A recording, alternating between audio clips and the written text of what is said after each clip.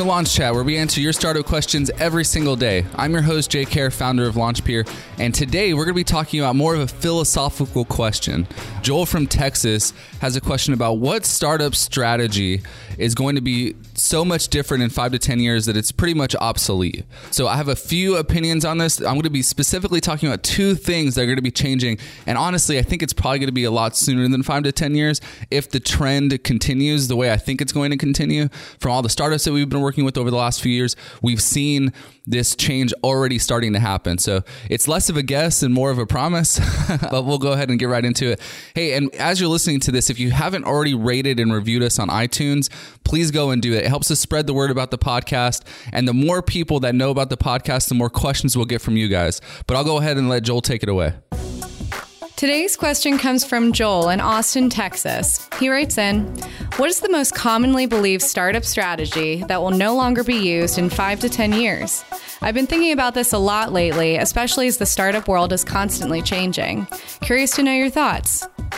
Hey, Joel, thanks for your question. So I think there's two things that are probably going to be changing a lot over the next few years. So I'm going to go one by one. So the first thing that I think is going to be changing is the definition of success surrounded around raising venture capital funding. And I don't think this is going to change in terms of I still think that publications and, TechCrunch, Inc., Forbes, all of those publications are still going to really write about these really venture-backed startups, despite the fact that they have no revenue, any of that stuff. I'm sure if you guys have been listening to this podcast a while, you know that I'm not a huge proponent of how much success is tied to how much funding a startup raises. I don't care if a startup raises $100 million if they're unprofitable. And I think as the startup community grows, as venture capital continues to be harder and harder to get, especially for early stage startups, that belief in startup founders is going to go away.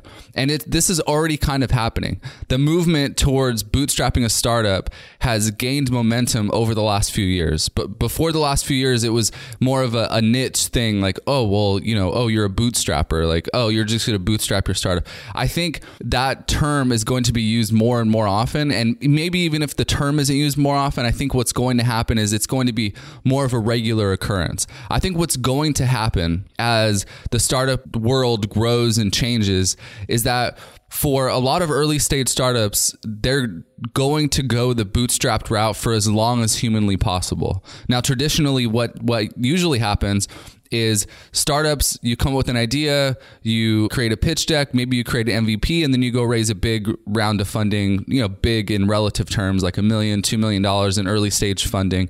And then you go on from there, try to get traction for a year or two, and then you raise a Series A, and then you keep raising funding after that. I think what's going to happen over the next few years is that's not going to be the case. I think what's going to happen is startups are going to bootstrap for years, for as long as humanly possible. And there's a couple reasons for this. One, I think that the bootstrapping mentality, it really, really does benefit startups. I always tell you guys this, that when you're raising money for your startup, you shouldn't be raising it to build the engine. You should be raising money to fuel the engine.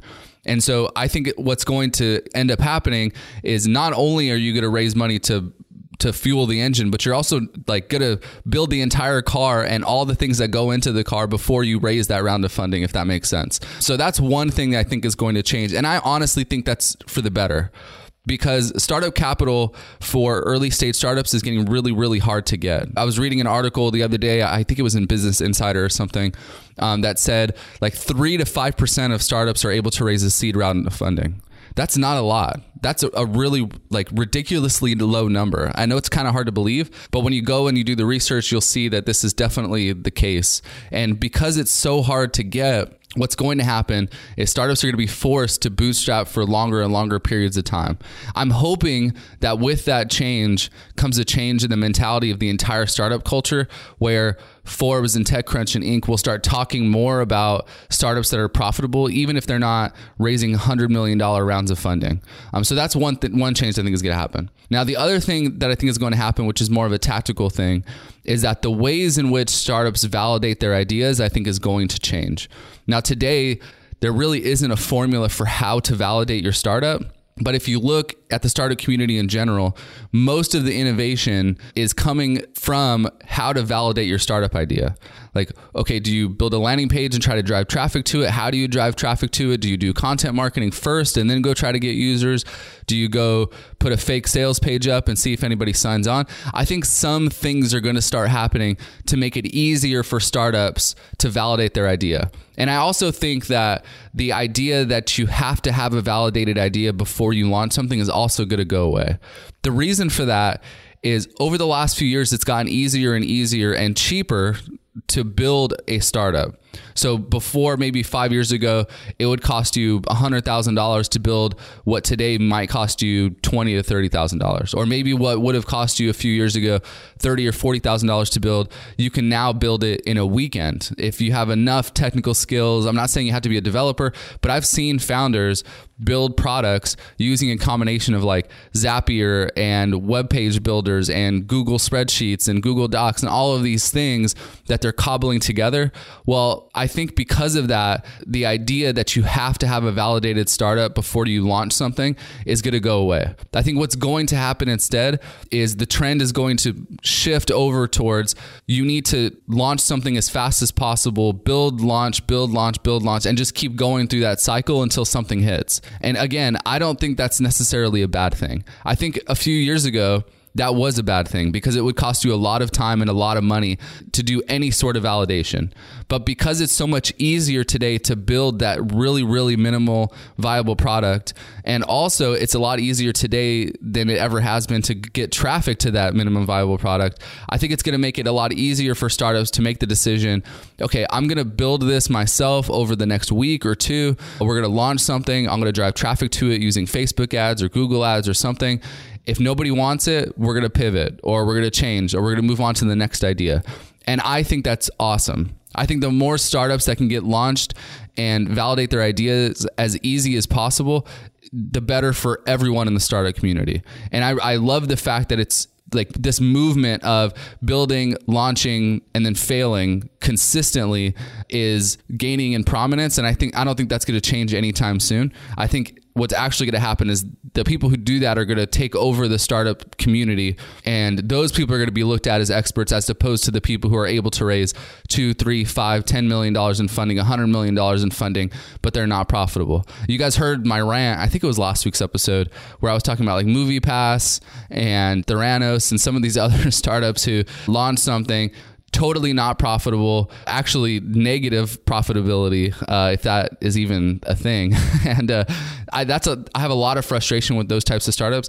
And I think that frustration is going to grow as more of those startups become like more of those startups that are unprofitable start failing more and more often. I don't think that's going to change anytime soon. And those publications that a lot of new startup founders are reading, like TechCrunch, Forbes, and all those, I think as founders start seeing those startups who are unprofitable failing at a very rapid rate, they're going to be forced to change their mindset around, okay, I need to build something that's profitable. And this kind of goes to something that I'm talking about, I think I talked about last week, about the recession. Now, when you're talking about building a startup, whether or not a recession is going to happen, I don't think should change your mind on whether you should build your startup. A lot of successful startups have been built during times of recession, and that's great. But when that happens, capital becomes even harder to get. Getting your first customer becomes harder to get. It forces companies to look at their profitability instead of just looking at how much money they're raising. And so with that too, I think that we're probably going to have some sort of market correction in the next 5 to 10 years. And historically speaking, that's definitely true. And as that happens, I think that's when you're going to see that trend of building an unprofitable startup is going to go down, and the trend of building, launching, either scaling or failing and doing that over and over and over again until something hits is going to gain in prominence. So anyway, Joel, thanks for the question. It was really, really a philosophical type question, not a very tactical episode today, but I appreciate you guys listening. If you guys are interested in like raising money for your startup, I'm not opposed to raising money. And we have a lot of resources at launchpeer.com if you're trying to raise money. So head over to launchpeer.com/resources and you'll see a bunch of different stuff that we have specifically catered towards you if you're trying to figure out how to validate your startup or how to raise money for your startup. Thanks for listening to this episode of Launch Chat. I have 2 big announcements for you. First, if you haven't joined Launch Club yet, it's our private Facebook group that has tons of entrepreneurs and founders who are trying to build, launch, and scale their startups. The community is new and we're trying to get more and more founders into it. So if you're interested, go to launchpeer.club to sign up. Also, our team's writing a book and it's almost done. We hope to ship the book out in November.